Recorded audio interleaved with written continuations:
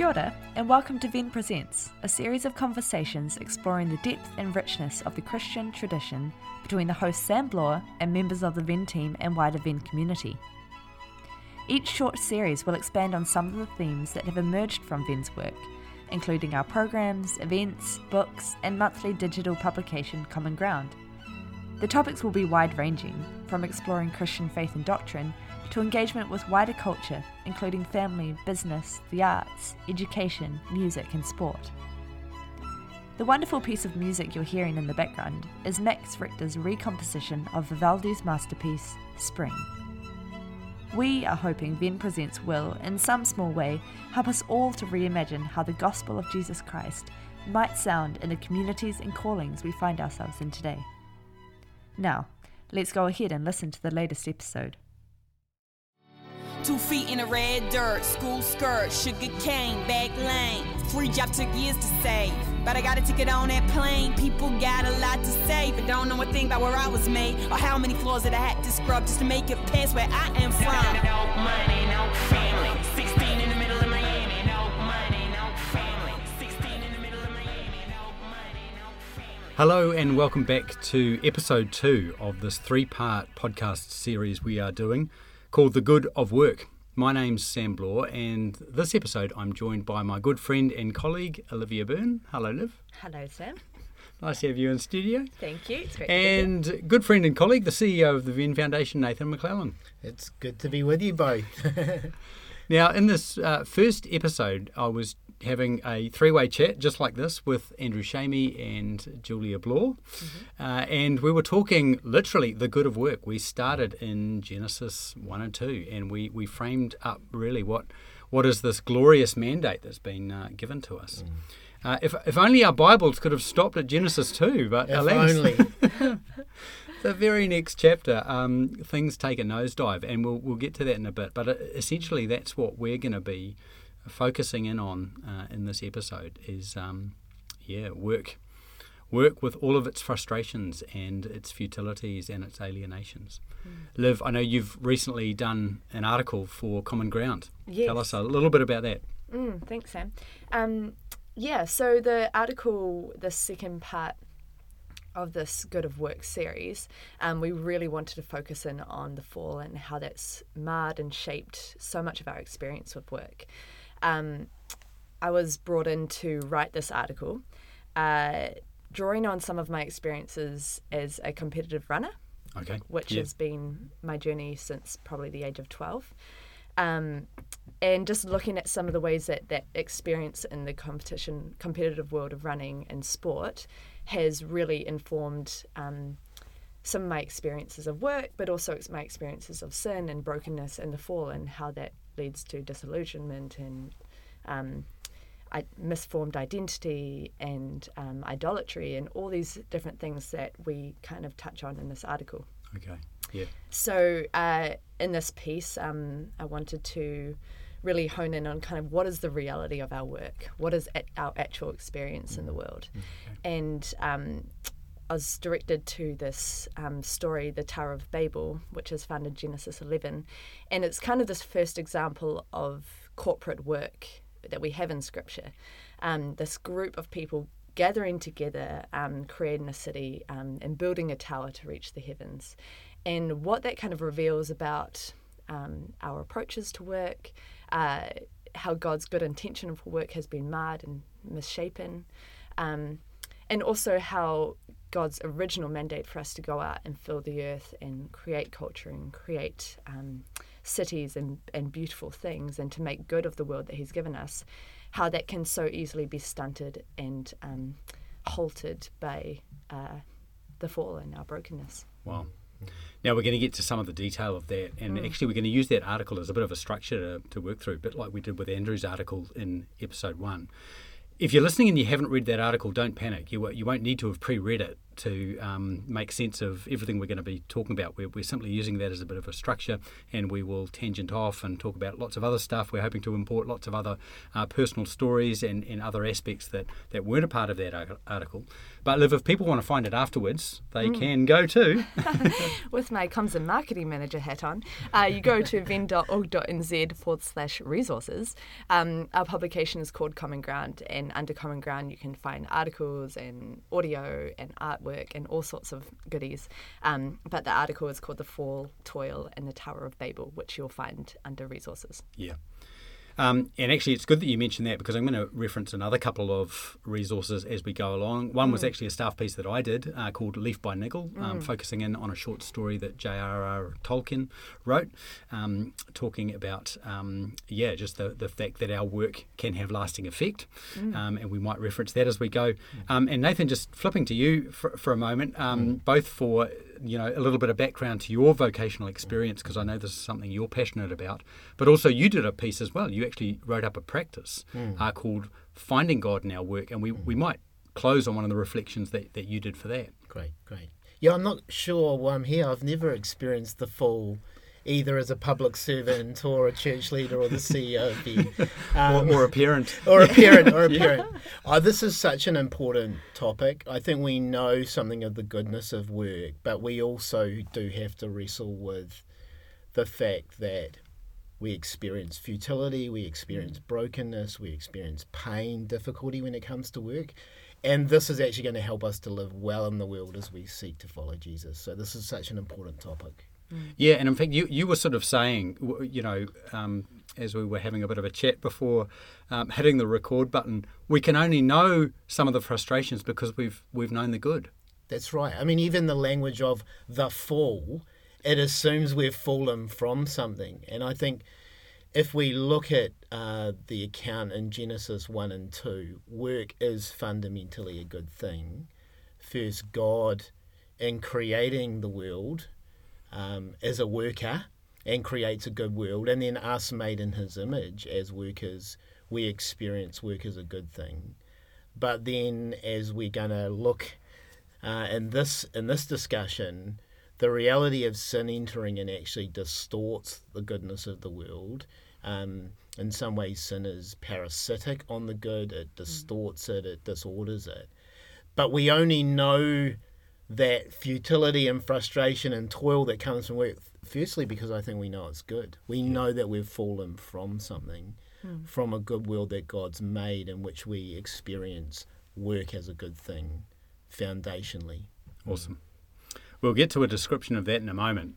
But first I want to ask you guys just a bit of your own work backgrounds. I actually asked a question of Andrew and Julia in that first episode of the worst job they'd ever had, but let's start slightly more positively than that. Liv, you've hinted already, one of the roles you've done over the years has been professional athlete. What's been some of the other work that you've done? And maybe, finish on sort of worst job ever, unless it's your current job, in which case... working. My CEO and I will have a chat afterwards. Yeah, in the break. I should clarify that probably the closest I've got is semi-professional athlete, just getting paid for race wins and things like that. So I was never on a contract with a brand.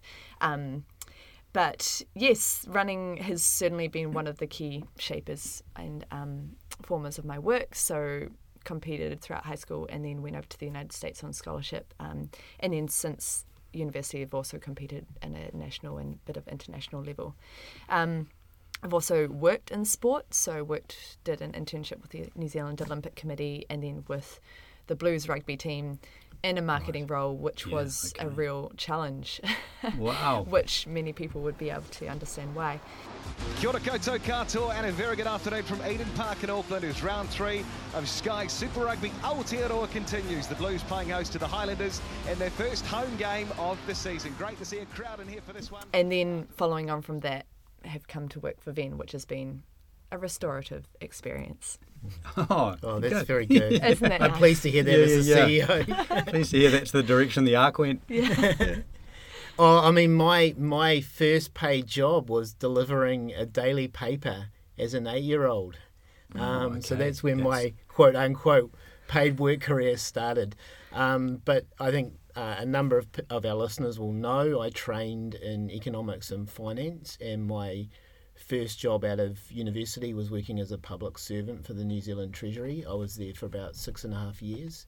Had a variety of roles there, starting off in economic forecasting, working within Treasury's internal think tank, policy coordination and development, and then towards the end of my time there doing some work in financial modelling.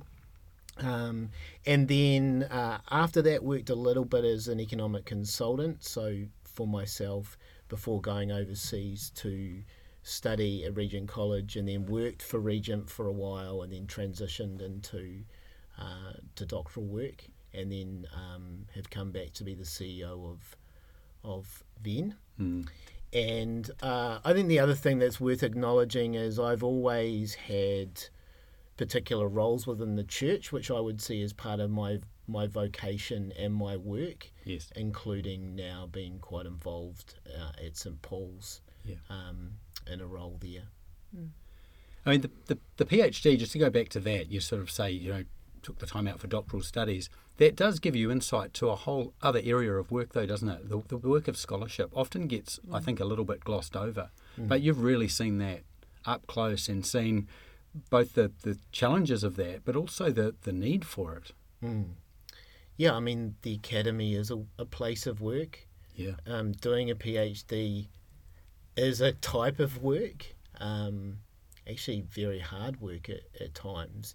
And yes, in that context, I've seen what it means to be an academic. I've seen the challenges and opportunities for people working in that world.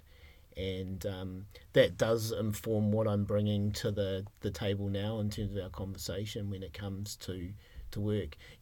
I've, like many of us, I guess, have had manual jobs and have had intellectual jobs, and they're challenging and difficult in different ways. Yes. And I think we'll probably reflect a little bit on that as we go. I think sometimes intellectual work can be seen as not being as difficult or taxing, but at times that has not been my experience. Yes. Intellectual work can be very taxing, Yes. physically, emotionally and spiritually. Yeah, and having just recovered from being a bit sick, it can run you down as well in ways where your actual physical body can get quite run down from it. So, I'm not sure if you guys are avoiding that part of the question, but I do want to hit worst job ever.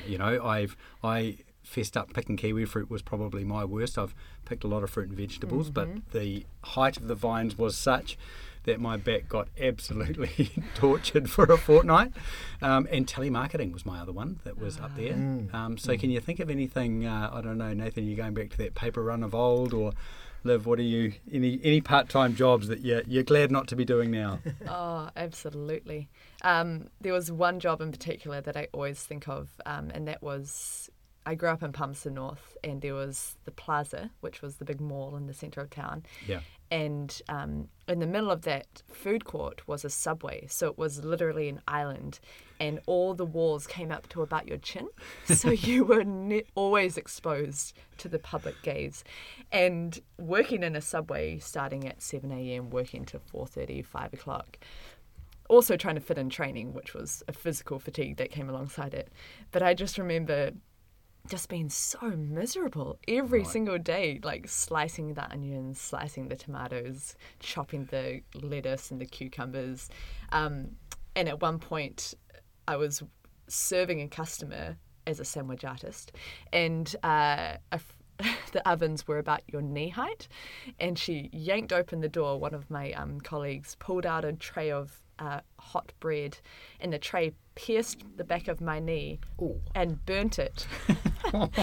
and I was like, the show must go on. So I continued making my sandwich for the customer and then delivered it without even missing a beat. Oh, wow. A real commitment to the cause. Can you eat Subway now? The iconic Subway footlong sub. Subway. Eat fresh. It actually took a long time. I think it probably took about 8 years before I could. Wow. Okay. Yeah. It wasn't a fun time. Nathan? A connection that I didn't realise that we had until you told that story. I used to clean that food court in Nathan. Palmerston North. So the job I was going to mention, I was going to talk a little bit about delivering papers when it was hailing, but I'll go to Yeah. to the I've done a job bit of of that. cleaning the food court. So my first and part of my second year at university, I used to clean that food court at night. So I would have to put all of the chairs up on the tables, which is a really great workout. And then I would have to sweep and clean round those tables. Or how many floors that I had to scrub just to make it past where I am from. And then all the chairs would have to come down, and then I'd have to wipe those tables. And one of the things I think I found challenging about that work was I was doing that in the context of also studying. So I would be studying all day and then probably 3.5 hours at night cleaning. So I think I was working sort of 18 to 20 hours a week as someone cleaning the food court where Olivia worked. And I can remember some of the challenges with the split focus, being a student, but also cleaning and just managing your energy levels around that was a real challenge. I love New Zealand, eh? Where else would you just literally work out that you'd made Subways in the very same place that your now Nathan had cleaned. colleague had been? I mean, Palmerston North, let's face it, has produced some great people. Oh, absolutely. I will be the staunchest defender. One of the things I do like to note after we talk about these jobs is that there are people still doing those. And I think as we come to not just the fallenness of work, because they're not doing those jobs because they're fallen, they're doing those jobs because they're, potentially jobs that they're reasonably well suited to. They do like it, or they don't have choice. Some of the things that we're going to talk about, some of the tensions, some of the potential you were mentioning, Liv, oppressions and things that can enter into work. I always find that an interesting exercise when I do this every year with the fellows, talking about worst jobs ever. And we you can imagine how colourful it gets when you're talking 10 or 12 people. Yes. And some of the jobs that truly sound horrendous, and then you literally close with that line, someone's still doing that job, and the room goes deathly quiet actually. It's like, oh yeah. And sometimes there are people that actually are suited to those. I remember doing those fruit picking jobs, and other people were loving it, and it was seasonal, and it meant that they could just clock in, clock out, but it wasn't me. Yeah. So I think that keeping those sorts of things in mind, sometimes there are people trapped in jobs. Other times it's just, hey, it's a suiting of personality and capacity and all of those sorts of things. All right, we're going to dive on in to the shape of the article, Liv, and where you start, you basically start by saying Andrew's painted this beautiful picture in the first part of this, and we touched on this in the first episode of the podcast series, but things do take a turn for the worse. There's a definition of shalom that I'd love to read out from John Stackhouse's book called Making the Best of It. He describes shalom like this, so this sense of wellness, this biblical concept, a condition in which each individual thing is fully and healthily itself, and in which it enjoys peaceful, wholesome, and delightful relations with God, with itself, and with all of the rest of creation. That's just an amazing, just an amazing description of how things were meant to be. And yet, Stackhouse's book, Making the Best of It, the title should be a hint. He spends the rest of the book basically putting forward a defence for us living without ever reaching that level. Nathan, do you want to sort of just explain a bit about that? Maybe just, I know you know John Stackhouse well, you're very familiar with his work, with that book in particular, but just us having to work with things down a level from that, if you like. You were saying before, there's no fall unless there's something that we've come from. I mean, I think this is one of the reasons John's book is so helpful for Christians, because it recognises the goodness of the world. It recognises that God has given us a good world in which we get to enjoy good things, but that this world, because of the fall, has somehow been distorted. And because of that, we experience various downsides to the fall. And I think one of the things John's trying to do in that book is to face Christians up to the reality that we do need to have a pretty thick account of sin. We do need to have a pretty thick account of the fact that sin touches every facet of human life. And of course, because we spend a lot of our waking hours working, it is going to be the case that work is going to be a context in which we experience some of the effects of the fall. Futility, frustration, meaninglessness at times. Work is going to feel like toil. And I think that's why this is a helpful book. And I would say this is a helpful conversation for us to have as Christians, as an organisation that's trying to help Christians live faithfully for Jesus in the world. We need to acknowledge the goodness of the world, but within that we need to have a pretty thick account of the fall in order that we might live realistically and faithfully for Jesus. And that's why this is, I think, a really, really important conversation. And why this conversation will not end with this one too, because we know there's an additional chapter which I know we'll get to at the end, where actually God renews all things. But we're not there yet, right? We're right. still in a world in which sin and the effects of sin, including in our work, has an influence, even given what Jesus has accomplished for us in cross, resurrection and ascension. And Liv, you were sort of hinting forward to that as your article drew to a close, weren't you, to that sort of... And running a podcast series like this when you're doing 3 parts, it's always a little bit tricky, right? Because you're trying not to cannibalise everything that you want to say coming up later on. But your talk of this was always with a sort of a scarlet thread running through it. There was always this sort of pointing forward. Yes, yes.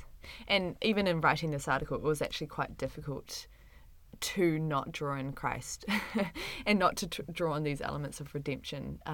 It was hard to just pull that back and be like, no, this is actually just, work can just be hard and it can be really toilsome.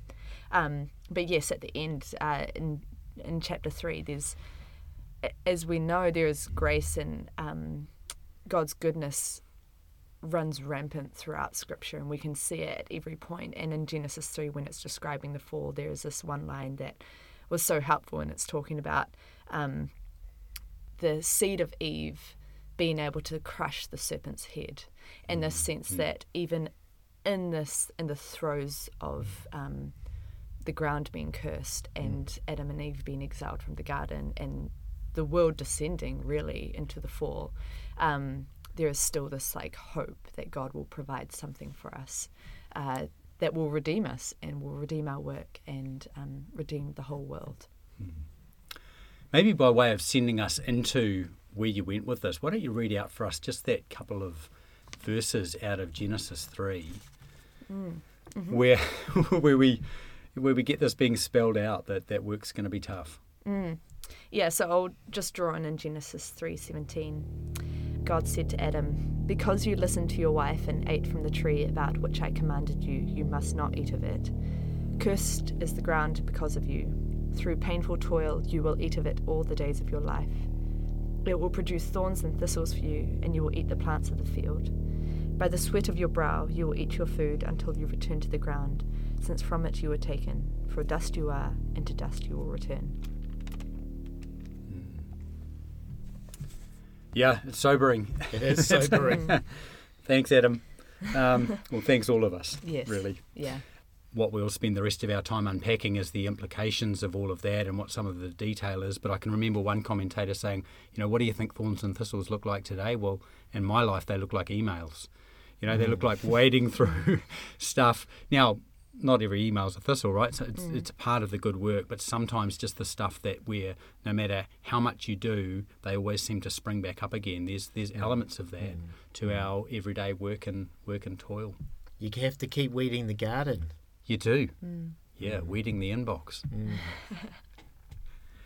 One of the things as Liv was reading that passage that I was just struck with is as God's pronouncing his judgment here on what Adam and Eve have done as representatives of humanity, you just so beautifully drew out, even there's the seed of hope. Yeah. And I think it is worth acknowledging as we're coming to this conversation where we're going to be talking about some of the challenges that we face in our work context, is there is always hope. God is always looking to bring good out of our lives, even when we're experiencing frustration and difficulties. So we have to continue to weed the garden, but as we weed the garden, there's going to be some good things in the garden as well.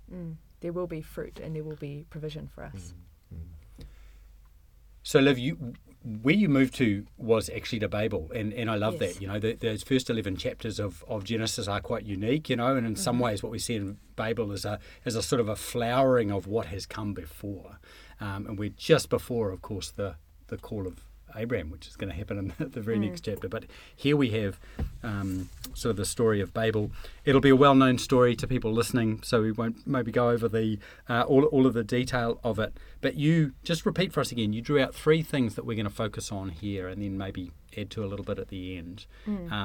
Themes around sort of brokenness, fallenness, sin that are illustrated through this story. Yeah, so in this story, while we don't see all the elements of the fall and how that shaped our work, you do see some 3 quite key ones. So the first one that I wanted to draw out was this idea of the people were given this mandate by God, and we see it in Genesis 1:28. We also see it in the covenant with Noah, to go out and be fruitful and to multiply. And there's actually this language of scattering that's used as a good that God wants for the world. He wants us to go out and fill. And right at the very start of Genesis 11, we hear the people say they've been moving eastward, which is in itself quite interesting language. You see when people move eastward throughout Genesis 1 through 11, and actually the whole book of Genesis, when people move eastward, there's kind of the sense that they're, you can kind of get clued up that they're trying to move outside of God's will or trying to take control of something. So they move eastward, they find this plain or this desert space in Shinar, and they settle there. And instead of continuing to disperse and fill the earth, they stop and they say, let us build a city, let us build a tower that reaches the heavens. And they actually use this very specific naming that we may make a name for ourselves, motivated by fear that they'll be scattered over the face of the whole earth. And so this idea of us making a name for ourselves is actually this kind of this distortion of God's original intent for creation and for humanity. God used this language of let us make when he was creating the earth, when he was creating man. And then man themselves have then gone and said, let us make a city to entrench ourselves, to protect ourselves, to stop ourselves from being killed or harmed by outside threats. And this kind of idea that if they build a city and they reach the heavens, then somehow God will then, they'll be on par with God, you know? Yes. And that's a real tendency that we see in our own lives, I think, in our own work, that somehow this work is going to save us, or somehow this work will be enough to establish either a good reputation for ourselves in the world, or to establish our own security in the world, or this work will be enough to have a lasting legacy throughout the generations. Give us a sense of identity. Absolutely, yeah. And And a lot of things flow out of that impulse to kind of use your work as this type of name building for ourselves. Like the city that nurtured my greed and my pride, I stretched my arms into the sky. I cry, Babel, Babel, look at me now. That the walls of my town, they come crumbling down. And so that was the first point that I wanted to. How did you sort of walk that balance as an athlete? Because with all of these, and you've mentioned on some of these, there are aspects that are actually good in terms of, like, you know, we should take some pride in our work, and we can we're gonna get to idolatry soon, but I think you quoted Tim Keller as saying, you know, idolatry is when you make a good thing an ultimate thing. Yes. When you simply bump it to the place of honor, or it becomes the thing, the central hub out of which the other spokes flow, or whatever metaphor you want to use for placing it higher than it ought to have been. And yet, there's a good to Absolutely. that. I imagine it's good to take some pride in the fact that you were an elite runner. Yes, and it's that honestly was one of the biggest challenges, and it's also a huge challenge coming out of the sport as well. Making a name for ourselves, kind of establishing work as part of our identity. That is actually a good. Like there is goodness in that, and you can't just pretend that you're only a Christian and there's nothing else to you. And I don't think that's actually God's intent for us either. Yeah. And I can imagine there are some athletes who really struggle with that when they don't have Christian resources to draw on as they transition out of sport, right? You just imagine trying to do that sense of loss of identity, or particularly if it's ended calamitously, you know, if you've had a real disappointment in a career just brought to an abrupt halt. So, Nathan, where have you seen this kind of play out? When I was reading Liv's article, I thought about the fact that in our culture there's a lot of discussion around legacy, building things that will last. Yes. And often I think this can be connected to making a name for ourselves. And I think one of the challenges for us as Christians is to go, if something is around in, say, 20, 30 years beyond when we were involved with it and it's flourishing and continuing, would we be okay about that if our own role in that was never spoken of or talked about? Yes. I think that's a real test around, are we willing just for God to establish the work of our hands because it's a good thing, and not needing our name to be attached to it? And I think in a culture where legacy is talked about a lot, I think this is a challenging thing for us to reflect on. I remember when I finished working at the Treasury and then worked as an economic consultant, and then when I moved to study, I realised how much my identity in some ways had got wrapped up in being an economist and really enjoying the fact that people would come to me and ask me questions, and I get to comment on my thoughts on their questions, and I'd be affirmed really in the work that I was doing. And then all of a sudden I found myself in a library in Vancouver.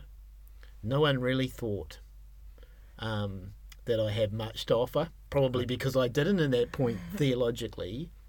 People weren't coming to me and asking my opinion on things. Yes. And I realised in that moment that maybe I had placed too much of my identity in my work. Right. And I had to, before God, recognise actually that fundamentally I'm his child, that Christ loves me and the Holy Spirit indwells me. Yes. And I think that was a moment in which I had to reorder my identity as a worker. Yes, I am a worker, Liv as a runner, but we're not just those things. Yes. We're other things, and at our core we are creatures who are loved by God, who Christ has come to die for, and we are filled by his Spirit. That's our primary identity from which these other things get built. Yes. And I think there can be moments in which we're brought face to face, often in transitions in our lives, with the fact that we maybe have been trying to make a name for ourselves in our work and put too much of our identity in there, and there needs to be that recalibration. But as Liv's saying, I totally agree with this, being a runner is part of Liv's identity. Being an economist is part of my identity. It's shaped who I am. Yes. But they can't be all defining for us. And that's why this, I think, is such a helpful point for us all to ponder as Liv's reflected on this story. Yeah, this lasting nature of the work is something that's really, really captured my imagination. We're sitting here right now in CBA, Christian Broadcasting Association studios, and it was in this very office where I had to wrestle with this, where alongside some of the staff here, I was involved in putting out a weekly radio program. And I realised about 6 months into it that I was putting time and effort into something that literally went out on the airwaves and was never heard or spoken of again.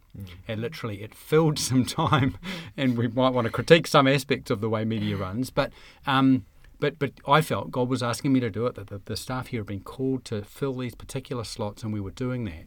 But I had friends who were writing books and were doing other things that had something tangible to them. They lasted, and I was doing something you couldn't get more ephemeral than literally, whoosh, it's gone. You speak it couldn't out. point to a house that you built, for example. Couldn't point to anything tangible with it. And I was just like, oh, God, I have to really get used to the fact that there's no tower being built here.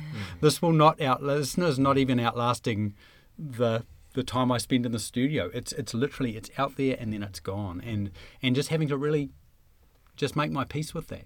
And there'll be many, many works that, in some respects you get to enjoy some real excitement with that part of the job. That as a parent, I've seen some very hidden parts of doing work there and in other things too. That there's no lastingness to the nappies. You changed, unless, and that's the kind of the message of Leaf by Niggle, right? Is that the humble little contribution that Niggle makes lasts on because of Jesus. But again, we're getting ahead of ourselves. We'll get there. Liv, making a name for ourselves was number one. So a name for ourselves. Number two was work as idolatry. And in some ways, there's overlap here, right? We've already talked a little bit about how this can look and feel idolatrous, but expand on that a little bit for us. Yeah, I mean, this is just really the notion that your work can become the ultimate thing in your life. We talked about Tim Keller's quote, work is a good thing, just not the ultimate thing. But there's also this notion that C.S. Lewis picks up actually in a quote in his text on first and second things.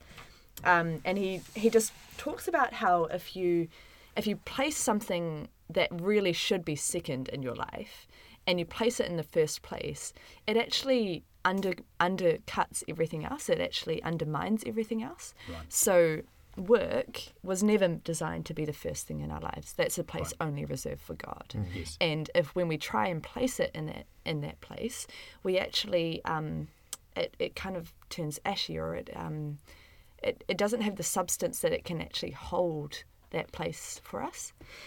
So in the way C.S. Lewis puts it, he talks about, say, the woman who makes a dog the centre of her life loses in the end not only her human usefulness and dignity, but even the proper pleasure of dog keeping. The man who makes alcohol his chief good loses not only his job, but his palate and all power of enjoying the earlier and only pleasurable levels of intoxication. Of course, this law has been discovered before, but it will stand rediscovery. It may be stated as follows: every preference of a small good to a great or partial good to a total good involves the loss of the small or partial good for which the sacrifice is made. So it's essentially this idea that when you put things in that are meant to be second in first place, everything else kind of gets lost along with it. So this point that we're trying to make with work as idolatry is like, if we make work the ultimate thing in our lives, then it's actually going to have some pretty dissatisfying fruit in our lives. We actually will start to lose something, and we'll start to become almost less human in the process of it. And that's something that the psalmist draws out as well. We talk about when people worship idols, they become like them. They become mute, and they can't move, they can't speak, they can't see. And I think that's something similar in our own lives. If we worship work as the ultimate good in our lives, then we become purely identified by it, and then start to lose more and more of our humanity in the process. This is why the first commandment is so important. Oh, yeah. You shall have no other gods before me. Because unless the true and living God is at the centre of our lives, we'll put some pseudo God, which, as you're drawing out so beautifully, Liv, we will become like that thing.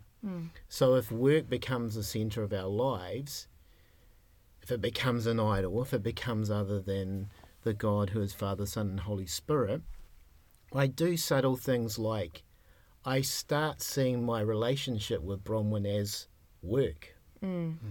Because work is at the centre of my life, and I'm a worker.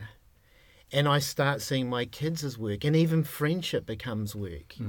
And I can't even enjoy being in my house and enjoying the pleasures of that because it's a work, because everything gets bound up with that God. And I start speaking, and I start thinking, and I start acting along those lines. And only the true and living God can actually free us, as this quote from Lewis so beautifully draws out, the ability to enjoy things and to love things in their proper place. And again, I think what you did here in the article so captures this so well with what the people at Babel do, is they make work central. They make work their God. And as you've said, Keller captures it so nicely. It's about, idolatry is really about making a good thing the ultimate thing.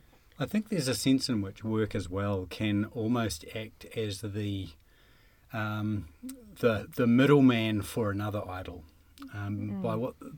By that I mean, if our idol is actually what people think of us, then work can be the vehicle through which we keep them happy. There are some idolatries that it may not be the work. We may not necessarily.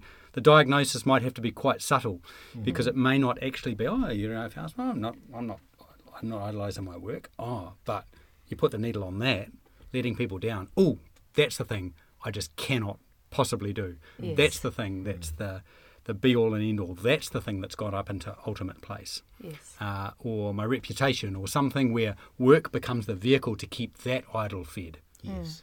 Which distorts work too, right? Yeah. And that way you've got almost a three-way distortion where relationality and everything starts to... And also salary, right? Like when you're captive to a salary or Totally. a certain income expectation. So lifestyles become the idol, Yeah. and work is the way that I'm going to feed it. Yeah. And it's a real danger for us. We're going to get to some of that in the third episode, actually, so I don't want to cannibalise too much of that now. But yeah, we're gonna unpack some of that, because those things, and they can creep up on you. You may be an ambassador to England or France. You may like to gamble. You might like to dance. You may be the heavyweight champion of the world.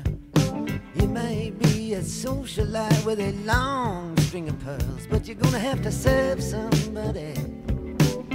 Yes, indeed, you're gonna have to serve somebody.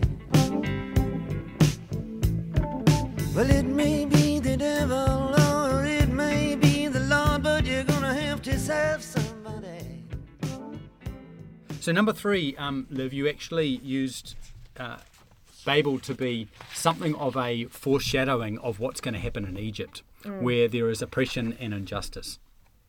Yeah, so one of the things we learn on the Venn Fellowship, and also just in Bible study as well, is every time you hear words or echoes, things that sound familiar that you've heard before at other parts of Scripture, it's quite helpful to pay attention. And in this passage of Babel, they talk about, come, let us make bricks and let us and mortar and use that to build a city, build a tower, that reaches to the heavens.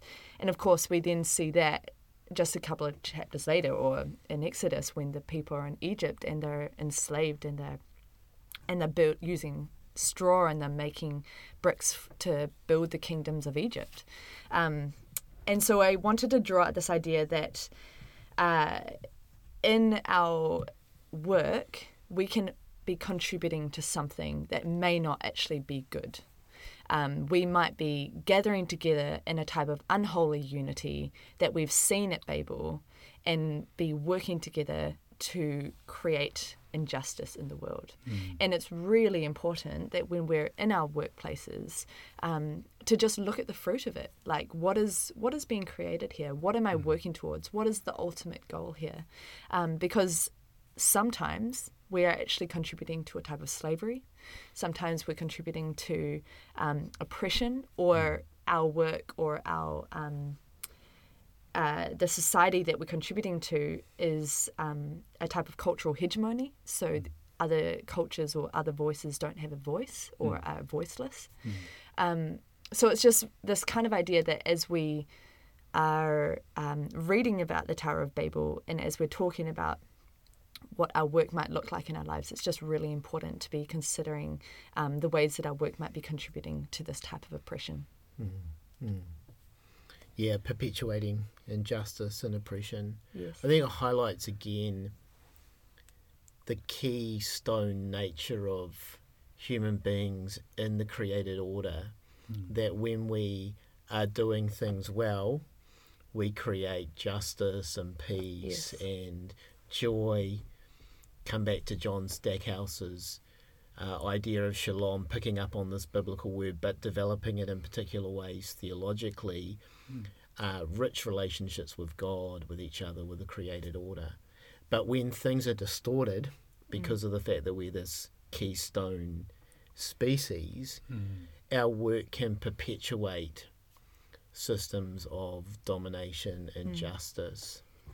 I was struck as I was reading your piece, Liv, and you mentioned the word just now, slavery. And it would be easy for us to just think of slavery in some very unidimensional ways, but if we think about slavery more fully, I think you're right to ask the question of what ways are our ways of working, the institutions that we're setting up around work, the organisations we're building, the businesses we're creating, are these perpetuating slavery? Are they perpetuating domination? Or are these institutions, are these patterns, are these ways of working creating a world in which we're seeing the world flourish? To come back to John Stackhouse's language, that they're contributing to shalom. And one of the things I think we find it challenging in this space is often we are part of systems, if I can put it that way, where our influence is limited. We can't change the system. We don't have leadership or influence to that extent, and so we can feel overwhelmed by these things. But I still think, and this is what we're called to do as Christians, even within those systems, what can we do to bring more shalom? What can we do to bring more flourishing? What can we do to bring more joy? Recognising that we may not be able to solve all of these systemic issues, but we still are called by God to do something here. And again, I think this reflection on Babel encourages us to think about, given our sphere of influence and responsibility, how do we respond with our ability to the context in which we find ourselves? Yeah. There's a great way that Tom Wright always puts, God has put the world to rights through Jesus, but we get to drag some of God's future into the present. And talking on this recently, I was talking about just fragments of shalom. I think fragments is a nice word because it captures the, at times, modest contribution we'll make, right? But what are the fragments of shalom that we can drag into the present, or that we can find, we can discover where God is at work?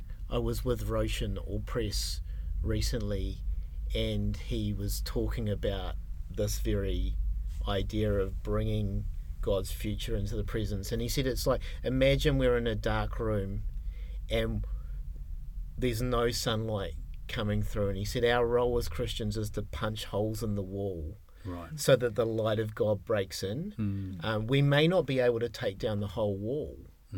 Only Christ can ultimately do that when he returns. But under the power of the Spirit following him, we can certainly punch some holes in the wall so that God's kingdom, God's life, God's future breaks into the present. I think I found that a helpful image.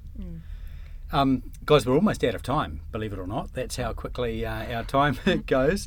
Liv, I'm just going to get you just to maybe close with a few comments of things taking a turn for the positive. The way that you sort of finished the article up. And then, Nathan, I might just ask you about the role of others in this whole project as well in a moment too. We kind of decided to label this section God's gracious response because that is what happens throughout Scripture. God, in His grace and in His mercy, recognises the smallness and futility of man's efforts, and actually uses this language that's quite funny and humorous. In Genesis 11, it says that these people had been working to build a tower that would reach the heavens. In response, God comes down to actually see the tower. So He can't even see it from where He dwells. It's this kind of like this tower, in all their effort, is just never actually going to attain the heights that they expect it to. But He comes down, and in His grace, He actually goes back to His his original creation mandate, which is to go out and fill the earth. And he scatters the people, and he creates this diversity of language, which is in and of itself a gift for the world, this kind of diversity of culture and diversity of language that then goes out and fills the four corners of the earth. That was God's original intent for this creation project.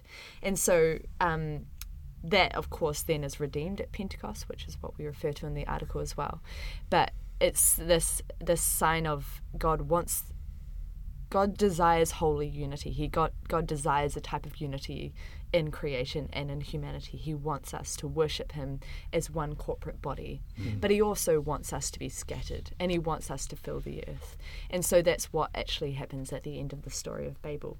And so we can see that God sees this, the desire of man, and he sees the desire to kind of work and create something, and he basically makes that available for us. So cities in and of itself aren't a bad thing. He's like, no, just go out and make more cities and fill the earth. Diversity of language isn't a bad thing. Just go out and fill the earth with your diverse languages. Wow. Yeah, Nathan, you were making a comment, again, as we were having a chat before this recording, just about the importance of others in this whole kind of project. Yeah, I think as we live in a world in which we experience injustice and oppression, in which work can become idolatry at times, a world in which we are tempted to make a name for ourselves, one of the things I think God does is he gives us others. And we experience others alongside us in different ways that one can bring correction to some of those impulses in our lives, but some of the other effects associated with the fall, discouragement, toil, frustration, etc., can help us. And a passage I just wanted to draw out was from Ecclesiastes 4. This passage is often read at weddings, but the original context here is work. The teacher is talking about the meaninglessness of work, the frustration of work, the toil of work. And he says this, I love these words, two are better than one because they have a good return for their labour. If they fall down, they can help each other up. But pity those who fall, who have no one to help them up. Also, if two lie down together, they will keep warm. But how can one keep warm alone? Though one may be overpowered, two can defend themselves. A cord of three strands is not quickly broken. Wow. And I love that because we are in a time in which we need to acknowledge the goodness of work, but also the brokenness of work. And I think one of the mercies of God in this time before Jesus comes and he redeems all things at the end before we enter into the next stage, he gives us each other. And I can look back on my own life, I think particularly when I was a public servant, that God placed people in my life, some of whom were not Christians, but who came alongside me, and when I was frustrated or when I was struggling with discouragement, they were there to help me. And I think it is worth just noting that this is one of the ways providentially that God in his mercy helps us to continue to labour, is because of the fact that we have each other. And I think we experience something of that at Venn, and it's one of the reasons I love this team. And I know, talking with friends and people who have participated in our programs, that their reality at times is God has drawn others alongside them to help them to continue to do this work that God has called them to.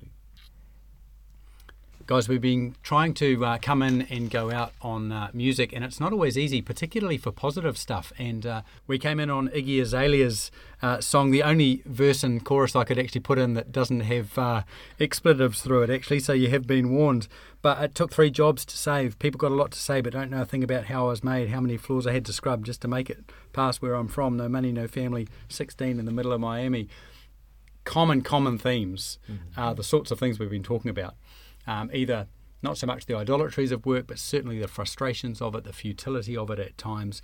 But I have come across something a lot more positive, and we're going to go out on this. In June of 2017, a group of 60 Christian creatives gathered in New York City to discuss and reflect on the intersection of worship and vocation. Turned into the Porter's Gate Worship Project, and they ended up putting out an album later that year, 2017, called Work Songs. And so I've picked one for us to go out on, Nathan, because basically it echoes something that you had as part of a practice for us to focus on that last edition of Common Ground. And we mentioned this right at the beginning, where you got people to reflect on some verses out of Psalm 90. And so they are going to essentially be singing those same verses over us, of us numbering our days, of God establishing the work of our hands. In fact, that's the name of the song, is called Establish the Work of Our Hands. But what I might get you to do as we hear that music come up under us and then we go out is actually pray the closing prayer that you had as part of that reflection from the Common Book of Prayer. I think it kind of nicely captures something of what we've been trying to aim through the fall towards. Yeah, let us pray.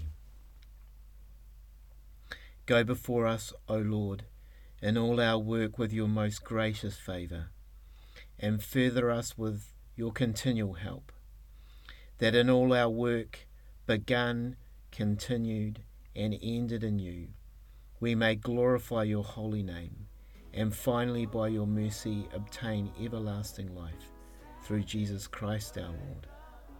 Amen. Amen. Teach us to number the length of our days. Pour out your power. We'll pour out your praise. Teach us to run, to finish the race.